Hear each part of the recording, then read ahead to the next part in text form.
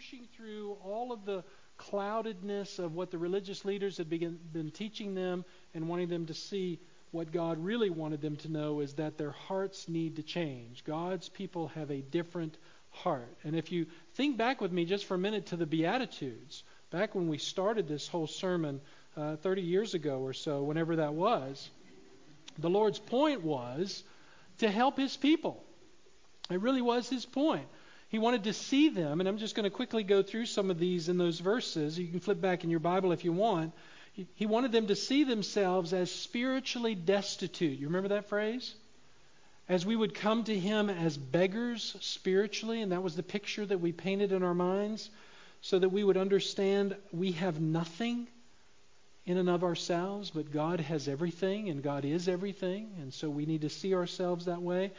These people who belong to God mourn in great heaviness of heart over the sin which we have committed against God. And so we live daily with that sense of mourning. It's not that we walk around going, oh, woe is me, woe is me, woe is me. But we have the idea that, Lord, I'm nothing without you. And I see the depths of my sin. And I need you to purify me continually. We are never proud, Jesus says, or His people are never to be proud, but humble people who know that God's way is the only way and that God chose us. Listen. Chose us from the foundation of the world. Think about that. That God in His divine mercy said, this person will be mine. And I don't have time to preach through all of that. We've got a whole series on Romans that you can go back and listen to some years ago on all of that. But nonetheless, God repeats this over and over again. And so we're so humbled by the fact that God would give His own Son for us. Why would He do such a thing? And it's simply because He loves us. We're to not ever have a finishing or a quitting, if you will, an ending to the hunger and thirst for righteousness. We are to never be satisfied with arriving, that we've come to the place of achievement in our spiritual life, but we are to always understand that there is more to gain in righteousness. We are to be merciful to others because God has been so greatly merciful to us, right?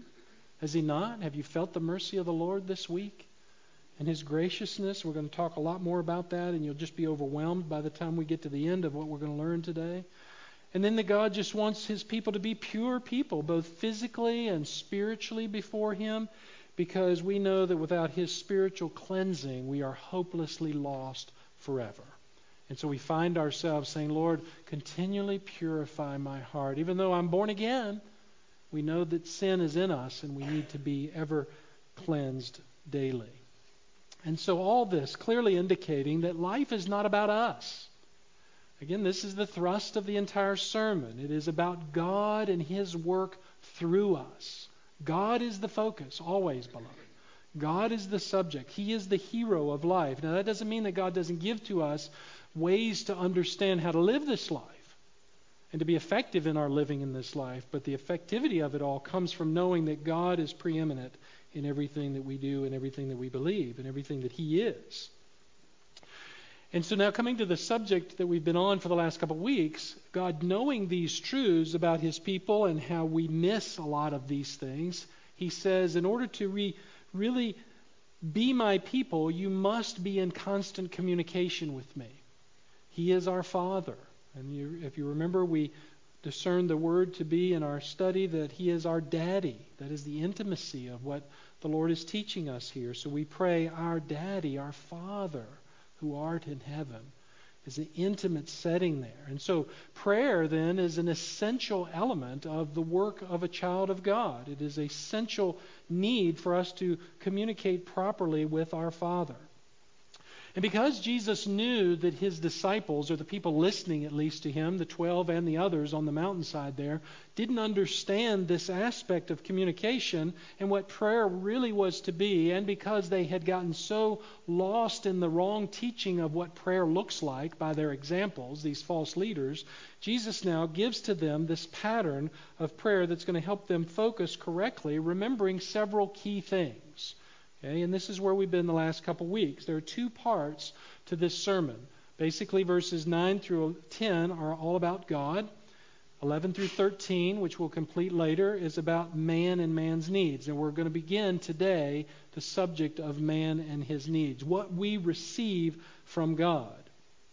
We also said that under each of these two sections, there are 3 subsections apiece. And we've already covered all of this. Just as a quick reiteration, though, the first one is as a recognition or acknowledgement that God is holy. We are not.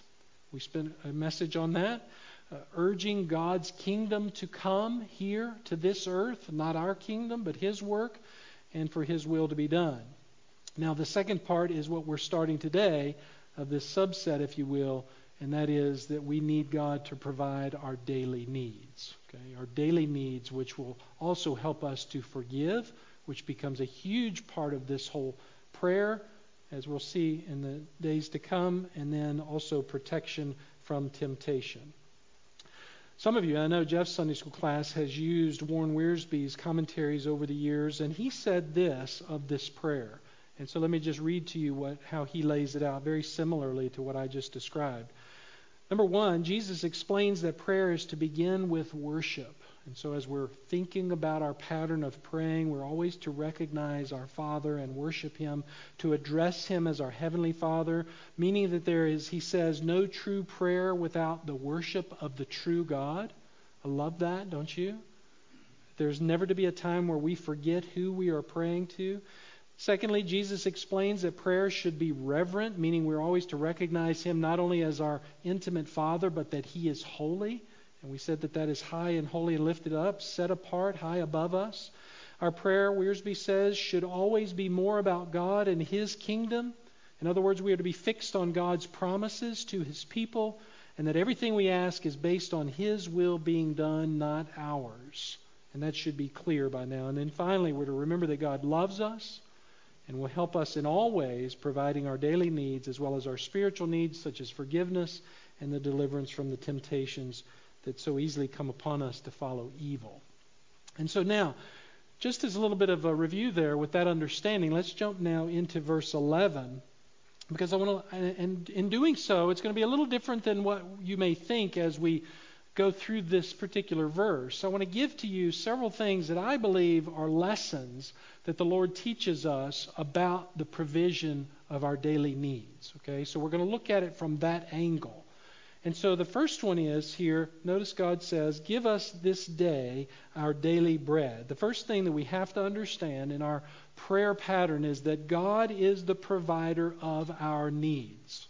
Okay, God is the provider of our needs. Now we say, what does He mean by that? In other words, what does the Lord mean by this statement? Well, very simply, and this is again not rocket science, we are to pray every day for God to provide our needs. And you say, well, okay, that's great, but you know, for me, living in America, that's really not a big deal. I don't necessarily think that I need to pray that way, because at any given time, if I'm hungry, I can go to the local Harris Teeter or Food Lion or Walmart or some grocery store here close to me and find every necessity of provision that I need to survive. In fact, that's true, right? You and I can go right over here behind us, and we can walk through the grocery store, and we can find every category of food known to human beings. Just about. I mean, there is an Asian section, there is an American food section, which is the biggest balance of it all. There is a Hispanic section, there's Middle Eastern food, and on and on and on it goes. There's just about everything that you can imagine in all the major food groups in the place that we live, wherever it is in the world. We can even go and find what we affectionately call junk food. Good stuff, right? That's the stuff that we want to spend all of our time on. And people are punching his, no, you don't. Anyway, don't listen to what I'm saying about that. I'm just making fun, right?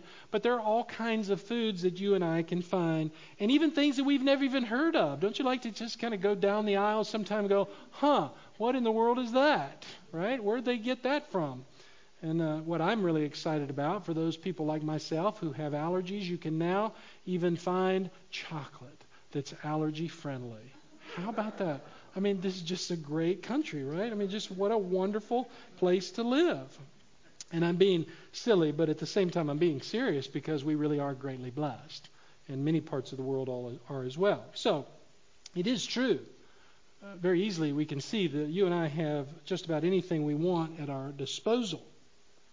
But the truth of the matter is, not everybody in the world does. And so everything that we learn in Scripture, we have to apply through the lenses of how it meets humanity as a whole. Now, it doesn't mean that God is not writing to us at times about us individually, specifically, and that kind of thing. We see that in Paul's letters where he was writing unique things to certain groups of people.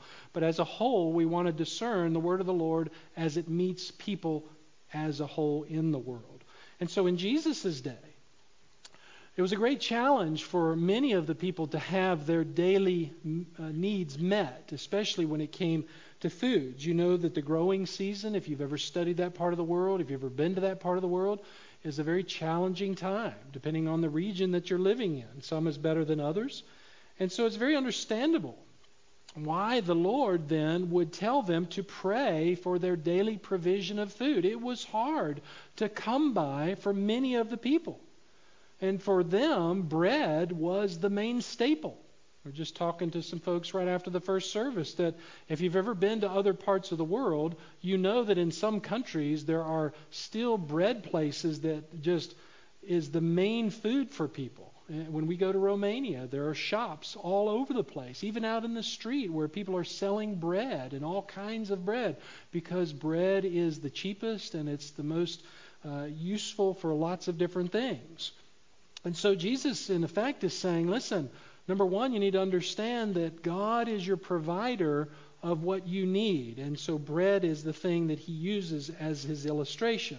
So our question really is, though for us, we can see that with other people in other parts of the world, but what about for us in America? Let's just make it personal for us as we're thinking through this.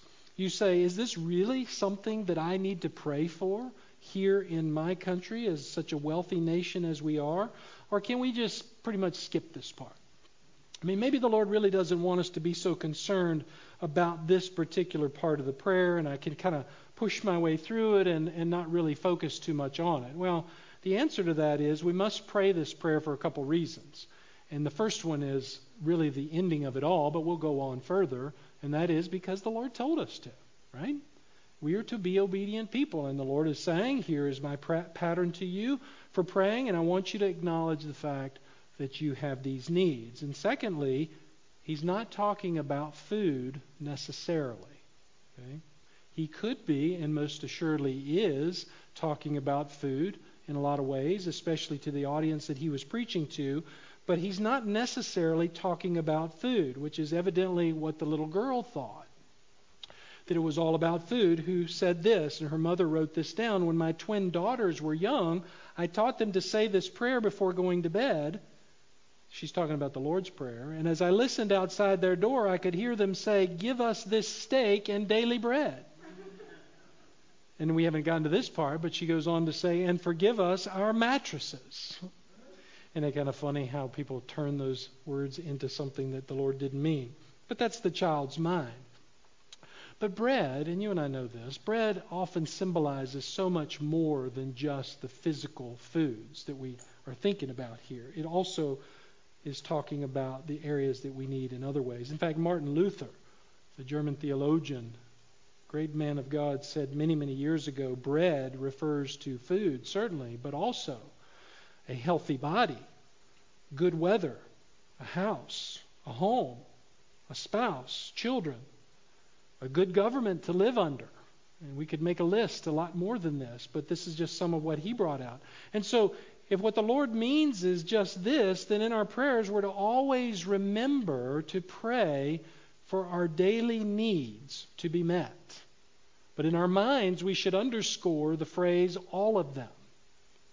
All of our needs, beloved, come from our God provider, the one who is the one who gives to us everything we need, which by default makes us keenly aware then that God is just that He is the provider of everything that you and I have. And we know that He is because Jesus said and just reminded us in the beginning of our prayers to remember as our Father. In other words, Father, Daddy, we look to you to meet the needs that we have. We trust you. We believe you. You are holy. You're set apart. There's no one else like you. Meaning there's no one else who can provide like you. And so we're to think of this in that way. So we need to remember then that God is the source of all of our daily provisions. Let that resound in your mind for just a minute. Everything originates from Him. Everything. And I'm going to read you some verses to help you to see this. The very life that you and I have at this very moment is from God. The breath that you're drawing at this second is from God. Now, you and I know that as believers, but I wonder how often we pray, thank you, Lord, for the breath that you just gave me. Thank you for the joy and the privilege of being able to get out of bed in the morning, to be able to stand on 2 feet or to function in some way. How many of us really process that? And the Lord is telling us to do that. Everything that we have comes from Him. Everything. Our health, the things we own, what we can do with the talents in our hands is all a provision of God. We were joking in the early services. I got up to start the message. I told everybody that I have a guitar in my office, but mine doesn't work like Pastor Ham's. I mean, I don't understand why. It looks like his. Just when he picks it up, it's fine. But if I use it, it just doesn't work like his. Well, I understand that God has provided a talent for our brother that I don't have. But it's not something that he just conjured up on his own. The point is that God gave him that talent. The opportunities that we have in this life. Listen. God would never, ever affirm us being able to take the credit for anything we have done in this life. I've told you this story before, but I'll tell it again because I think it's appropriate. I remember going to the hospital one time with a friend of mine. He was an elderly man getting ready to have eye surgery. And his wife was the evangelist. She was about this tall, but she was going to give you the gospel.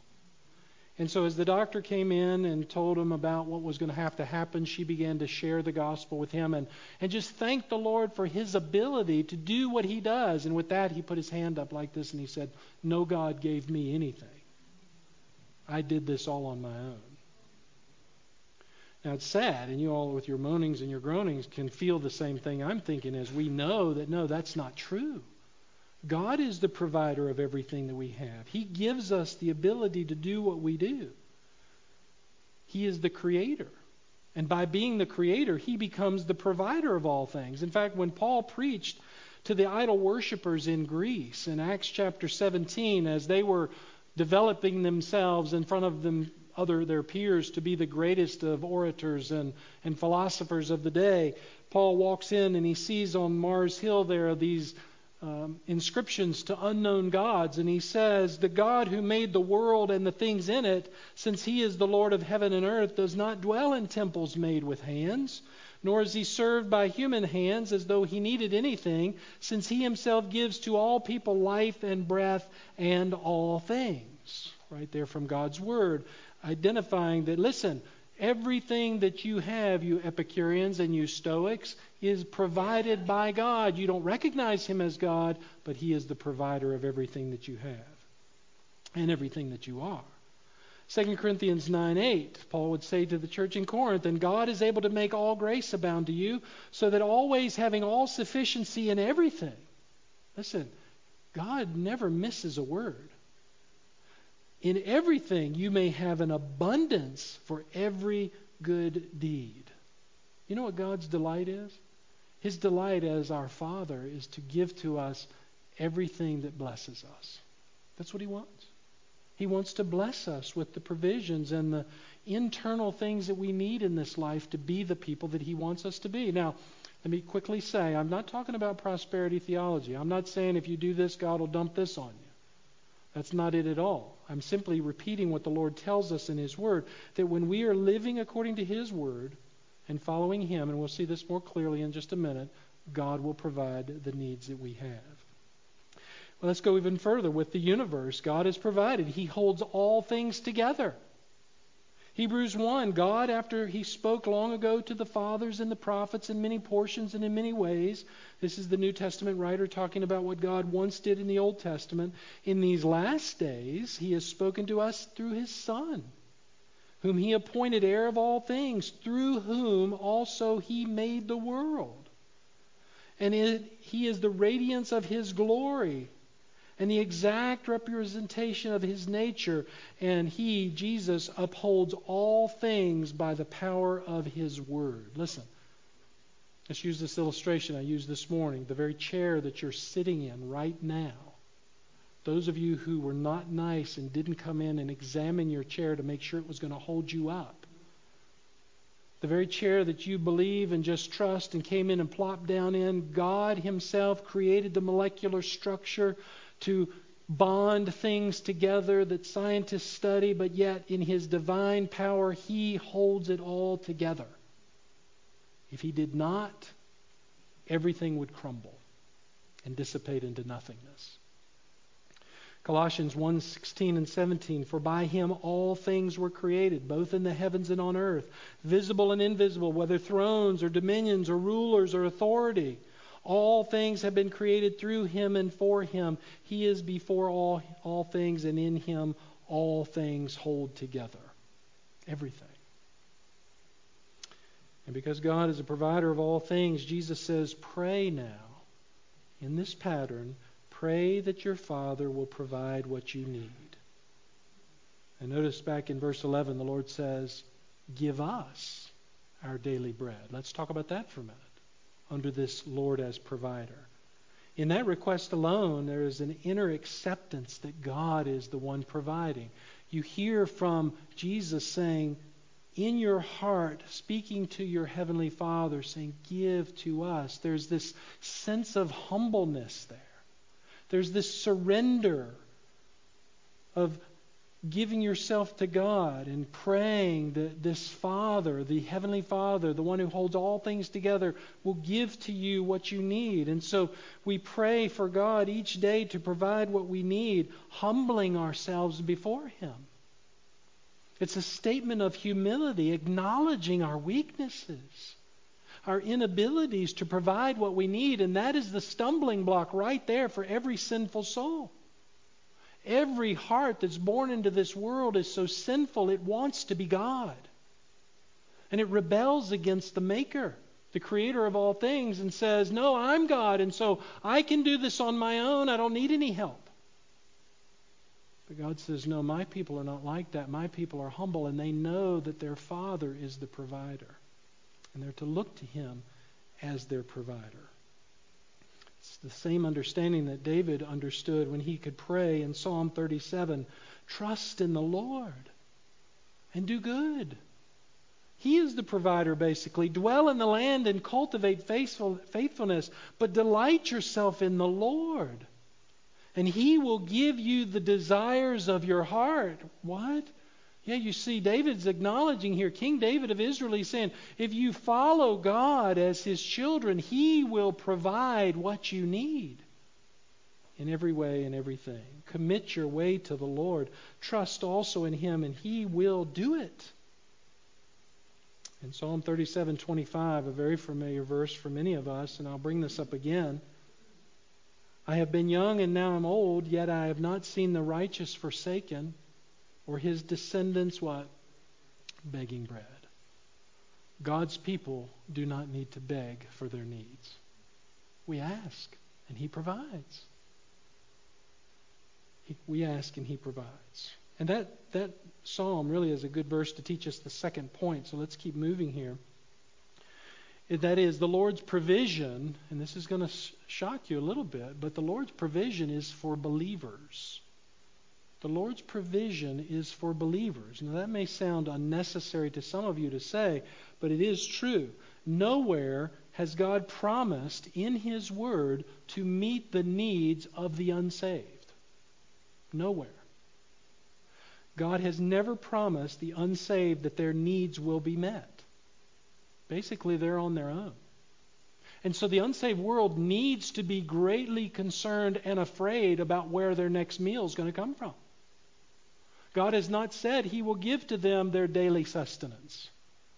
And so they are on a rampage, and should be internally even on a rampage, greatly concerned about where their next need is going to come from, where it's going to be met, because God has not said that He will provide them. But you and I, on the other hand, have a Heavenly Father who promised He would provide everything.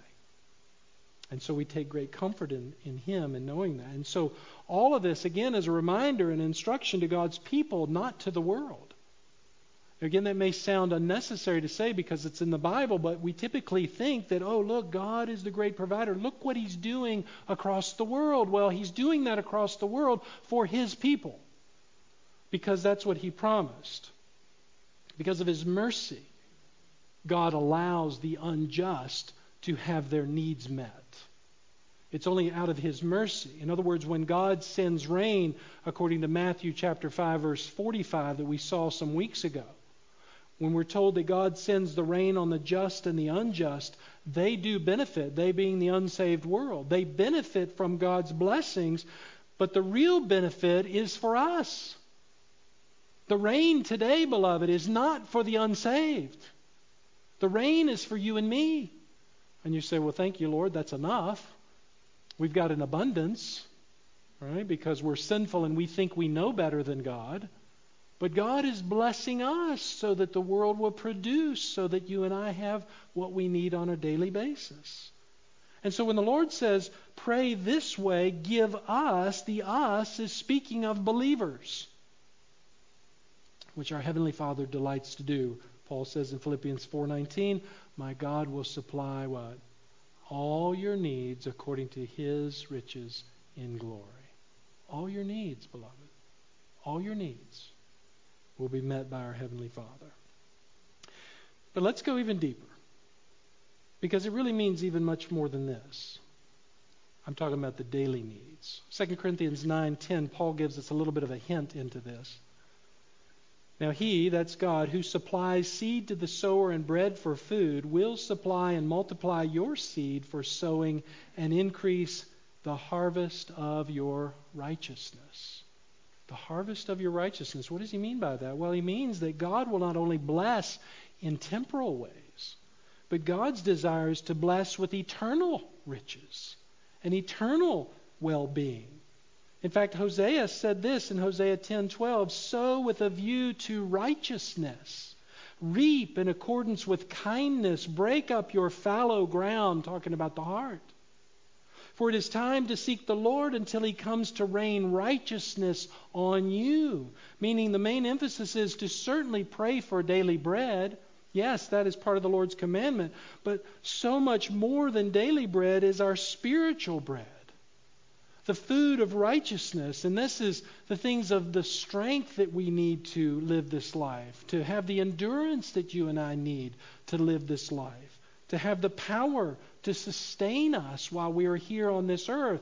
You wake up on a Monday morning and you go, yay, I got to go to work again. And God will give the power and the ability to go to work. And we'll talk more about that in just a minute. You find yourself in the middle of some battle physically, and your emotions begin to be overwhelmed by it.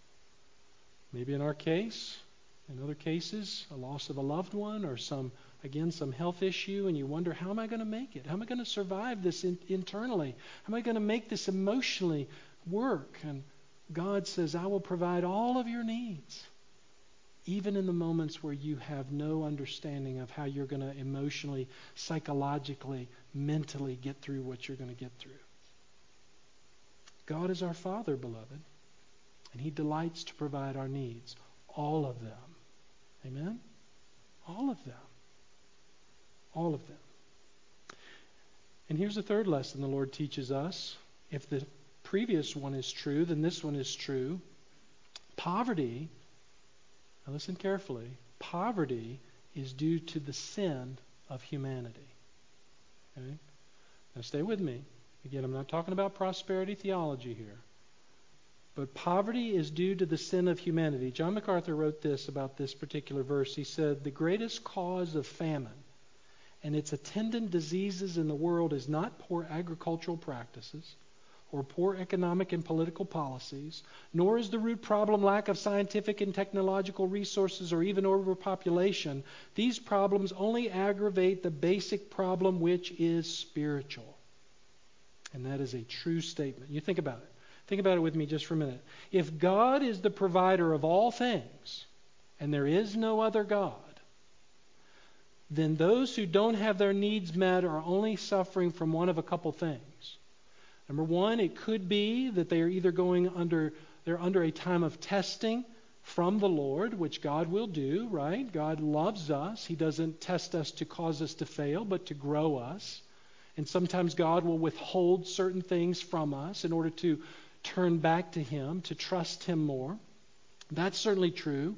But all of that is even from sin, right? We have this disconnect between us and the Father because of our sinful natures. Or secondly, people are victims of sinful leaders. We're all sinful, but the leaders who are sinful then lead their nations in wrong ways, not to God, but away from God.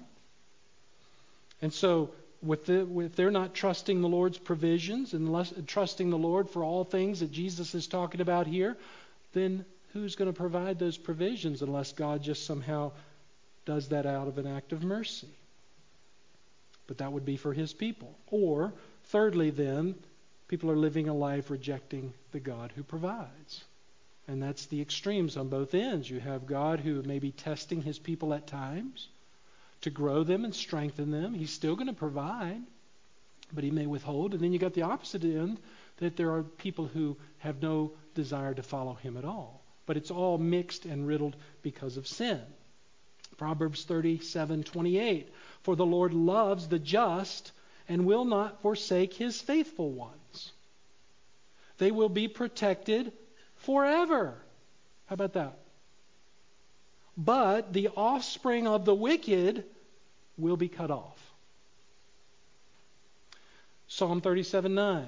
I said Proverbs, 37. Psalm 37:9, just another verse. For evildoers will be cut off, but those who wait for the Lord, they will inherit the land. Now Proverbs 2:22. The wicked will be cut off from the land, and the treacherous will be uprooted from it. Listen, you know what this is telling us? Poverty in our world is not a result of social issues. It's not a result of climate, but it comes from a rejection of God. That's absolutely what it comes from. In fact, all humanitarian work is a great thing, and we do that as a church. We should continue to do that individually and as a people, even as a nation. But it is futile if people are being helped and those who are helping them are not relying on the Lord. In other words, if it's just a matter of, here, take this to meet your daily needs, it's going to be very temporary. And the Lord is not going to be in it if they're not looking to Him as the provider. If we really want to feed the starving nations, then what we need to do is introduce them to Jesus. He is God. He is the provider. And so He says when we pray for them, we need to pray that God will provide our daily needs. But if you're not a believer, then He's not your Father, so He needs to become your Father to have your daily provisions met. Remember, Jesus said, I am the Lord, and there is none other. And He also said He will provide for His own. Here again is Proverbs 37:25 that I mentioned earlier, but let's just reiterate it. I have been young and now I'm old, the psalmist writes. In other words, I've got the bookends on life. I've seen everything in between. But I'm telling you this, I have not seen one of God's children forsaken or any of His descendants begging bread. And the caveat would be that they are followers of the Lord. And you say, well, okay, let's think through this a minute, Pastor, with all you're saying there. There are lots of other nations who aren't Christians, and they have ample supply. I mean, they have an abundance of what they need, and that's true. But again, the reason I'm arguing from text here is that they are being provided for, not so much for them, but God will use that provision to provide for His own people somewhere in the world. It may not even be right there in that nation. But God will use the pagan work of this world and Satan's demonic host for the glory of his own people and his own name. In fact, the reason that you and I have been so blessed in this nation is because our nation was founded upon Christian principles. That doesn't mean everybody was a Christian, but it was founded upon Christian principles. God was the foundation. That doesn't mean that God was fully understood or every person was perfect. None of us in this room are perfect. But we understand some foundation. And our founding fathers understood, at least have the credible knowledge of knowing that the best way to go about life is to follow God. And as a result, God blessed this land. And from those leaders' decisions and their desire to follow the Lord, it was passed down, and you and I have become the recipients over the years of a society that has been blessed. In fact, when you go back and you look at the founding of this nation, the humanitarian things that were established, the human rights work, the caring for the poor, the hospitals, prison reforms, racial and slavery reform were done not from paganism, but they were founded in Christianity. The founding fathers understood this, and people who came to know Christ began to see what Scripture taught them and who the Lord was, and began to live out their faith, and God blessed that. But as much as that is true, you and I can also see the effects on our world, specifically our nation, and how we are moving away from God. And what's happening now in our land, the degradation of the family, where family under God has almost become a swear word. The degradation of human life, the sanctity of human life, the confusion over sexual identity, and all that brings with it. Again, abortion, euthanasia, it's all just paganism at the core. It's just demonic work that does not follow the things of God. And again, this is not rocket science, beloved. This is basic. God said, if you serve me, I will bless you. Bottom line. If not, I'll remove you. You say, well, that's not a very good God. No, listen, He is God. It's His world. It's His creation. You and I were made by Him. We didn't make Him. But that's what we want to do. That's what our sin does. And God says, listen, no, I want to be your Father. I want to love you. I want to cherish and nurture you. And this is exactly what He told Israel in Deuteronomy 11. As they were entering into the land, God said this very clearly to them. It shall come about, if you listen obediently to my commandments, which I am commanding you today, to love the Lord your God and to serve Him, watch, with all your heart and all your soul. In other words, I want all of you, that He will give the rain for your land in its season, the early and late rain, in other words, talking about the seasons of the year, that you may gather in your grain and your new wine and your oil. In other words, you are going to have an abundance if you just listen to me. Verse 15, He will give grass in your fields for your cattle, and you will eat and be satisfied. Beware, though, verse 16, watch this, that your hearts are not deceived, and that you do not turn away and serve other gods and worship them. Or, verse 17, the anger of the Lord will be kindled against you, and He will shut up the heavens so that there will be no rain, and the ground will not yield its fruit, and you will perish quickly from the good land which the Lord is giving you. Incredible. And why could God say that? Because He is the Creator, right?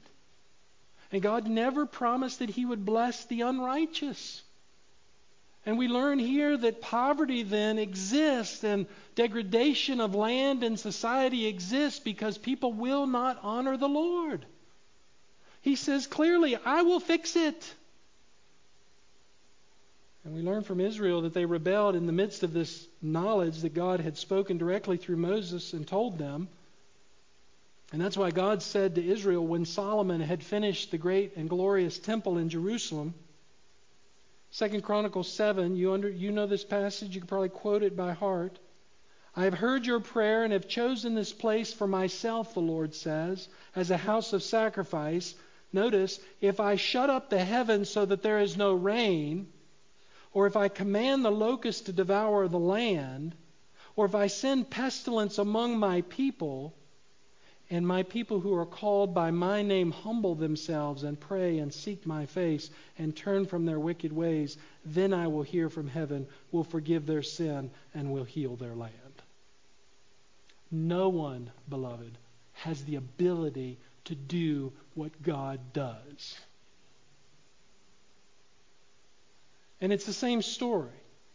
For centuries we have been saying, turn to the Lord. Turn to the Lord. He will fix it. He can fix it. He withholds. He gives. Give your heart to Him. It's pretty simple. Those who serve Him have their needs met. All of them. You say, but God's not supplying my needs like you talked about. I still have to get up and go to work every day. And I despise that. I hate that. Well, God could provide through miracles. That's true. He's done that before. But mostly, He gives you and me the privilege, and that's what it is, to get up every day and go to work. Which leads us to the fourth lesson.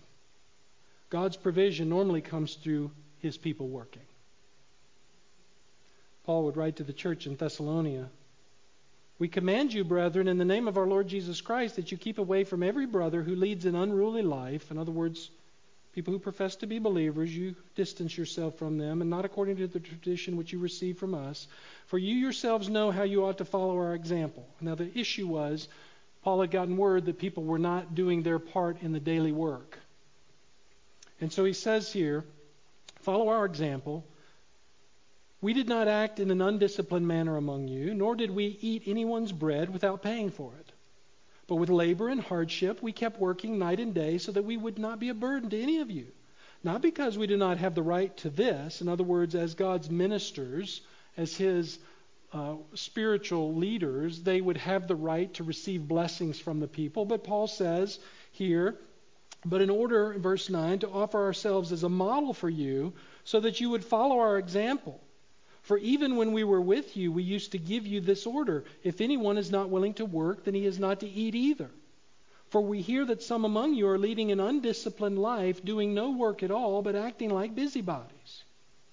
Now such persons we command and exhort in the Lord Jesus Christ to work in quiet fashion and eat their own bread. But as for you, brethren, do not grow weary in doing well. He said the Lord worked, didn't He? It's a blessing to work. It's not a curse. Now, there's a distinction between working and serving. Once we become God's people, we don't go to work anymore. We go to serve, don't we? We're taught in the epistles that Paul wrote that we go to bless the ones that are providing means in this life for us. We work as unto the Lord, right? But really what we're doing is we're serving. And so when we get up in the morning, we shouldn't go, I got to go to work. No, we should wake up and say, no, I get the opportunity to go serve today.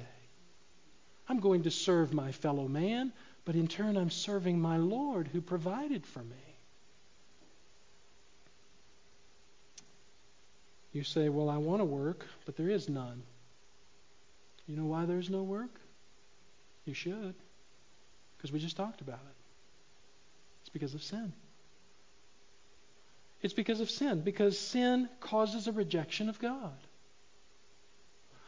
And God is the provider. Listen, He provides everything that we need. So when God is not around to be the provider, or when He's not wanted to be the provider, where is the provision going to come from? Other than the overflow of what God has provided for His people, and you just get the rest of it, the residual. You put it this way, when the leaders of a nation, talk about that, go to rejecting God, so goes the nation. That's what the Lord said in Psalm 33, blessed is the nation whose what? God is the Lord. Now that's not God just saying, oh, look at those people are so happy because I'm their God. No, He's saying, I bless those people who belong to me. The land that belongs to me, the nation, the leaders who submit to me, I bless. And their provisions will be met in every way. In every way. How about this? Just to put the icing on the cake here. When you get to heaven, and I get to heaven, do you think there's going to be any needs there that are unmet? No, let's ask ourselves a question. Why is that? Well, because there's no sin, right? And we're in the presence of our Father, who provides liberally to everyone who surrenders to Him, right? So if God can do that in heaven, could He not also do it here on earth? But the only way He's going to do it on earth is when we obey Him. And we turn to Him with our full hearts and serve Him the way He has called us to serve. And that's going to lead us to the fifth lesson. And we just have one more after this and we'll be done. We're not to complain about God's provision, because that can bring drastic results as well. In other words, what God provides for us, we're to accept greatly. The Hebrews learned a tough lesson about this in the wilderness. In Exodus 16, I want to read you all of this because I want you to see the picture of what is being told to us from their hearts. We pick up in verse 1 of Exodus 16.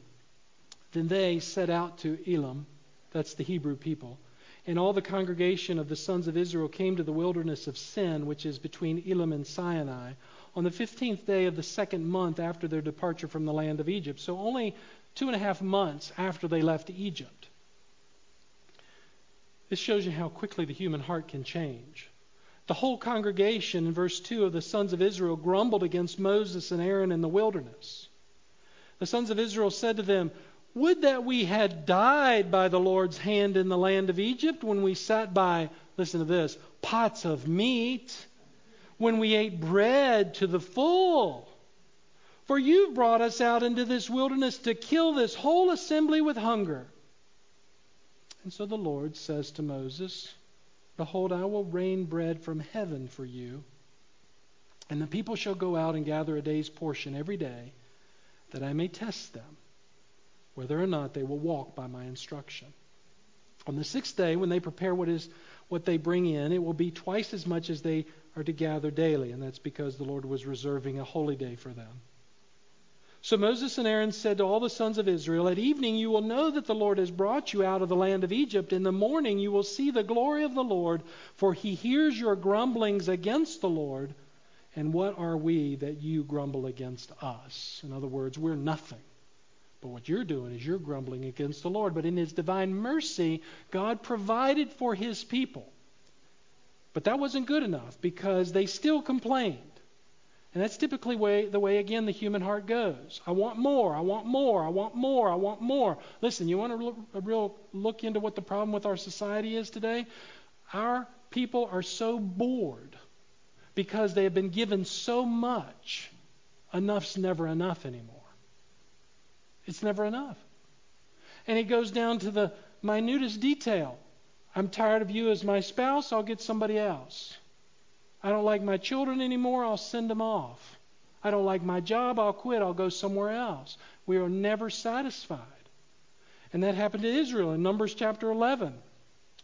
They were desiring more from the Lord. So the Lord says there went forth a wind from the Lord, or the Lord created a wind, and He brought quail from the sea and let them fall beside the camp, about a day's journey on this side and a day's journey on the other side. A day's journey. Now, it's not talking about in cars, but this is walking. Is quail. All around the camp, and about 2 cubits. That's roughly 36 inches, if I've got my math right. Deep on the surface of the ground. You imagine that? Talking about a quail hunt. The people spent all day and all night and all the next day and gathered the quail. He who gathered least gathered 10 homers. And a homer is roughly about a bushel. The guy who gathered the least gathered 10 bushels. And they spread them out before them around the camp, while the meat was still between their teeth. Before it was chewed, the anger of the Lord was kindled against the people, and the Lord struck the people with a very severe plague.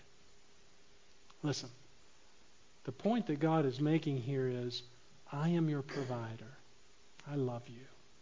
I'm going to meet every one of your needs, physical and emotional, mental, doesn't matter, in a way that you'll never understand unless you just trust me. But if you complain about it and the way I provide for you, then I'm going to have some discipline that's going to have to be enacted. Because I know what's best for you. And so in our praying, the Lord is saying, give us, Father, our daily bread. We know that you know what's best. And so you provide for us. And we will give you a thankful heart for whatever you give us. And for whatever you may take away from us. So think about that. There are times where the Lord takes things away that we don't understand why. And the best illustration we have of this is in the book of Job, where the Lord gives to us a picture of the spiritual world that Job knew nothing about. But what we want to see this morning is how God used that test in a man's heart that was fully resolved to follow him. Let me just read this, a couple verses, beginning in verse 13 of Job 1. On the day when his sons, that's Job's sons and his daughters, were eating and drinking wine in their oldest brother's house, in other words, they were just having a big hoopla party, a messenger came to Job and said, the oxen were plowing and the donkeys feeding beside them, and the Sabaeans, that was a group of people, attacked and took them. They also slew the servants with the edge of the sword, and I alone have escaped to tell you. While he was still speaking, another also came and said, the fire of God fell from heaven and burned up the sheep and the servants and consumed them, and I alone have escaped to tell you. While he was still speaking, another came and said, the Chaldeans formed 3 bands and made a raid on the camels and took them and slew them, and the servants with the edge of the sword, and I alone have escaped to tell you. And while he was still speaking, yet another also came and said to him, your sons and your daughters were eating and drinking wine in their oldest brother's house. And behold, a great wind came from across the wilderness and struck the 4 corners of the house, and it fell on the young people, and they died, and I alone have escaped to tell you. Now, folks, that's a lot. If you've ever been through destruction, you could cuddle up beside Job, but I dare say you've had this kind of destruction. In verse 20 is the telltale of his heart. Job arose and tore his robe and shaved his head, which were signs of mourning, and he fell on the ground, and he looked up to God, and he shook his fist in God's face and said, never will I serve you again. Is that what it says? It's not what it says. Because that's not what he did. He worshiped. He worshiped. He said, naked I came from my mother's womb. Don't you hear the Lord's Prayer in this? And naked I shall return. The Lord has given and the Lord has taken away. Blessed be the name of the Lord. And through all this, Job did not sin, nor did he blame God. You see, that's the right heart. That's why we have him as an example. And that's why Jesus is preaching what he's preaching. Listen, God is your provider. He loves you. He will meet your needs, but don't complain about it. Don't complain about it. Take what God gives you. I was telling the early service, there was a day years ago where we had to start eating some peanut butter, and I never was liking peanut butter. And there came a time where I began to thank the Lord for peanut butter. I just put it that simple. To this day, it's not my first choice.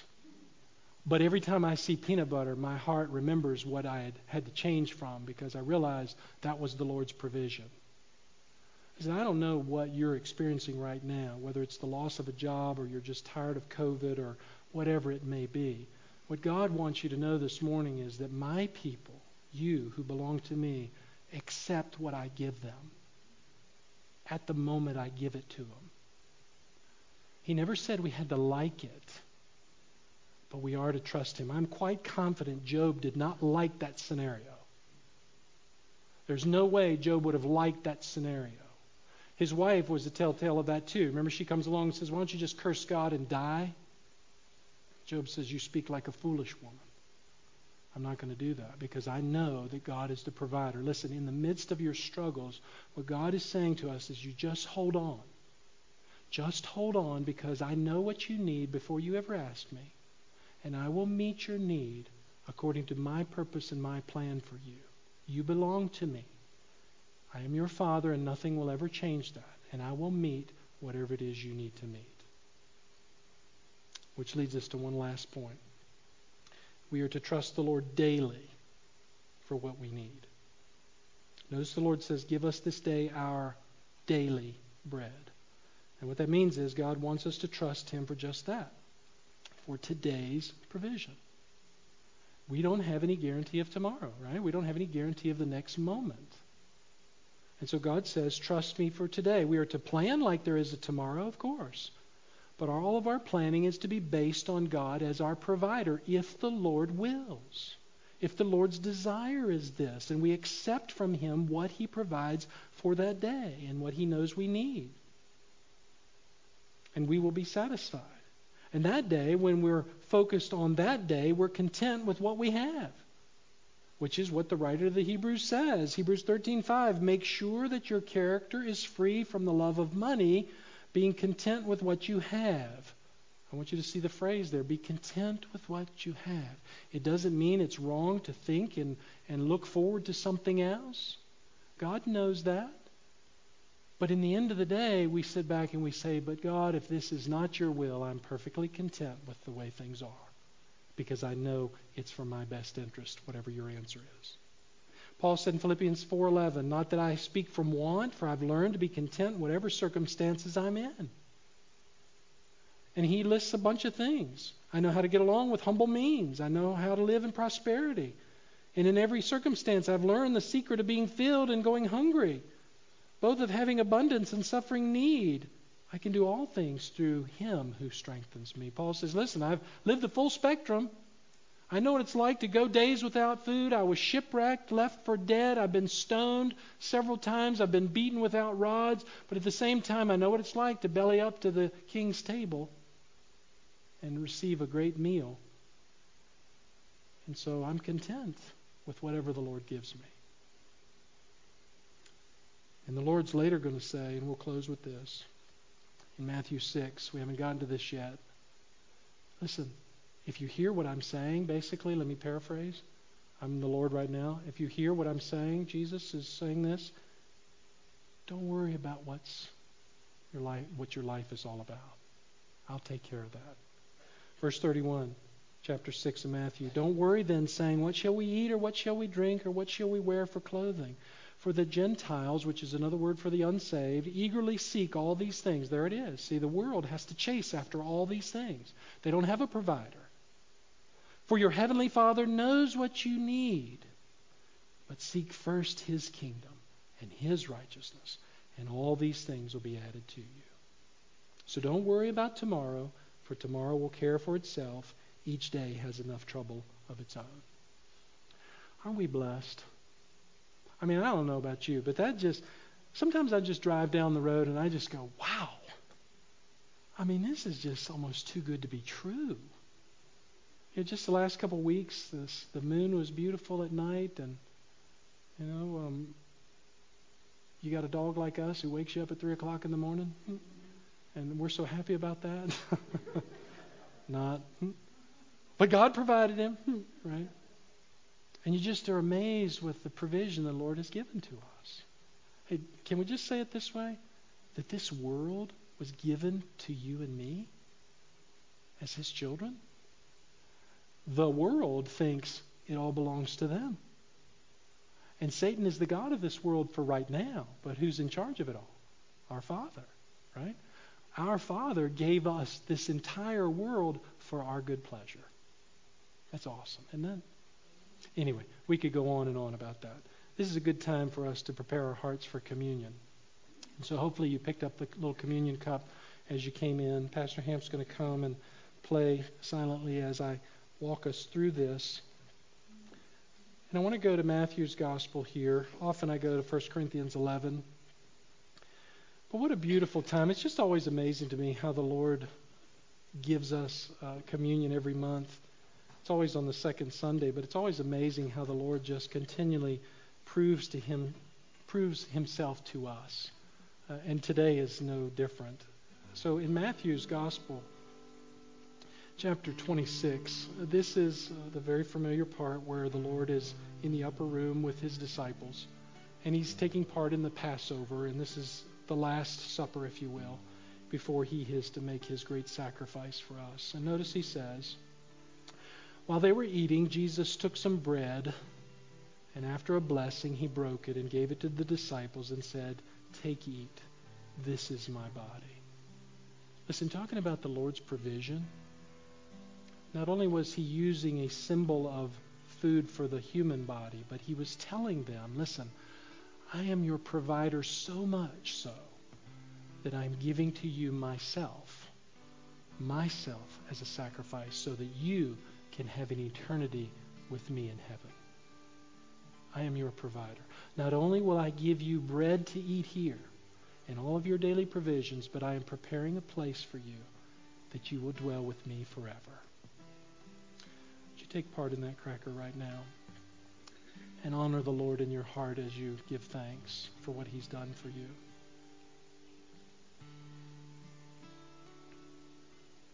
And then in verse 27, when he had taken a cup and given thanks, he gave it to them, saying, drink from it, all of you. Nobody's left out. No matter who you are, where you come from, or what's been going on in your life, the Lord says, my table is open for you. My heart is open for you. I'll take you just like you are. You don't have to clean yourself up first. I'll take care of all of that. And he's really good about that. You just come. You just come. For this is my blood of the covenant, which is poured out for many for forgiveness of sins. My blood, he says. My blood I'm giving to you so that you will have a purified soul that is able to dwell with my Father forever. Drink all of it, he says. Don't leave any out. Take all of me.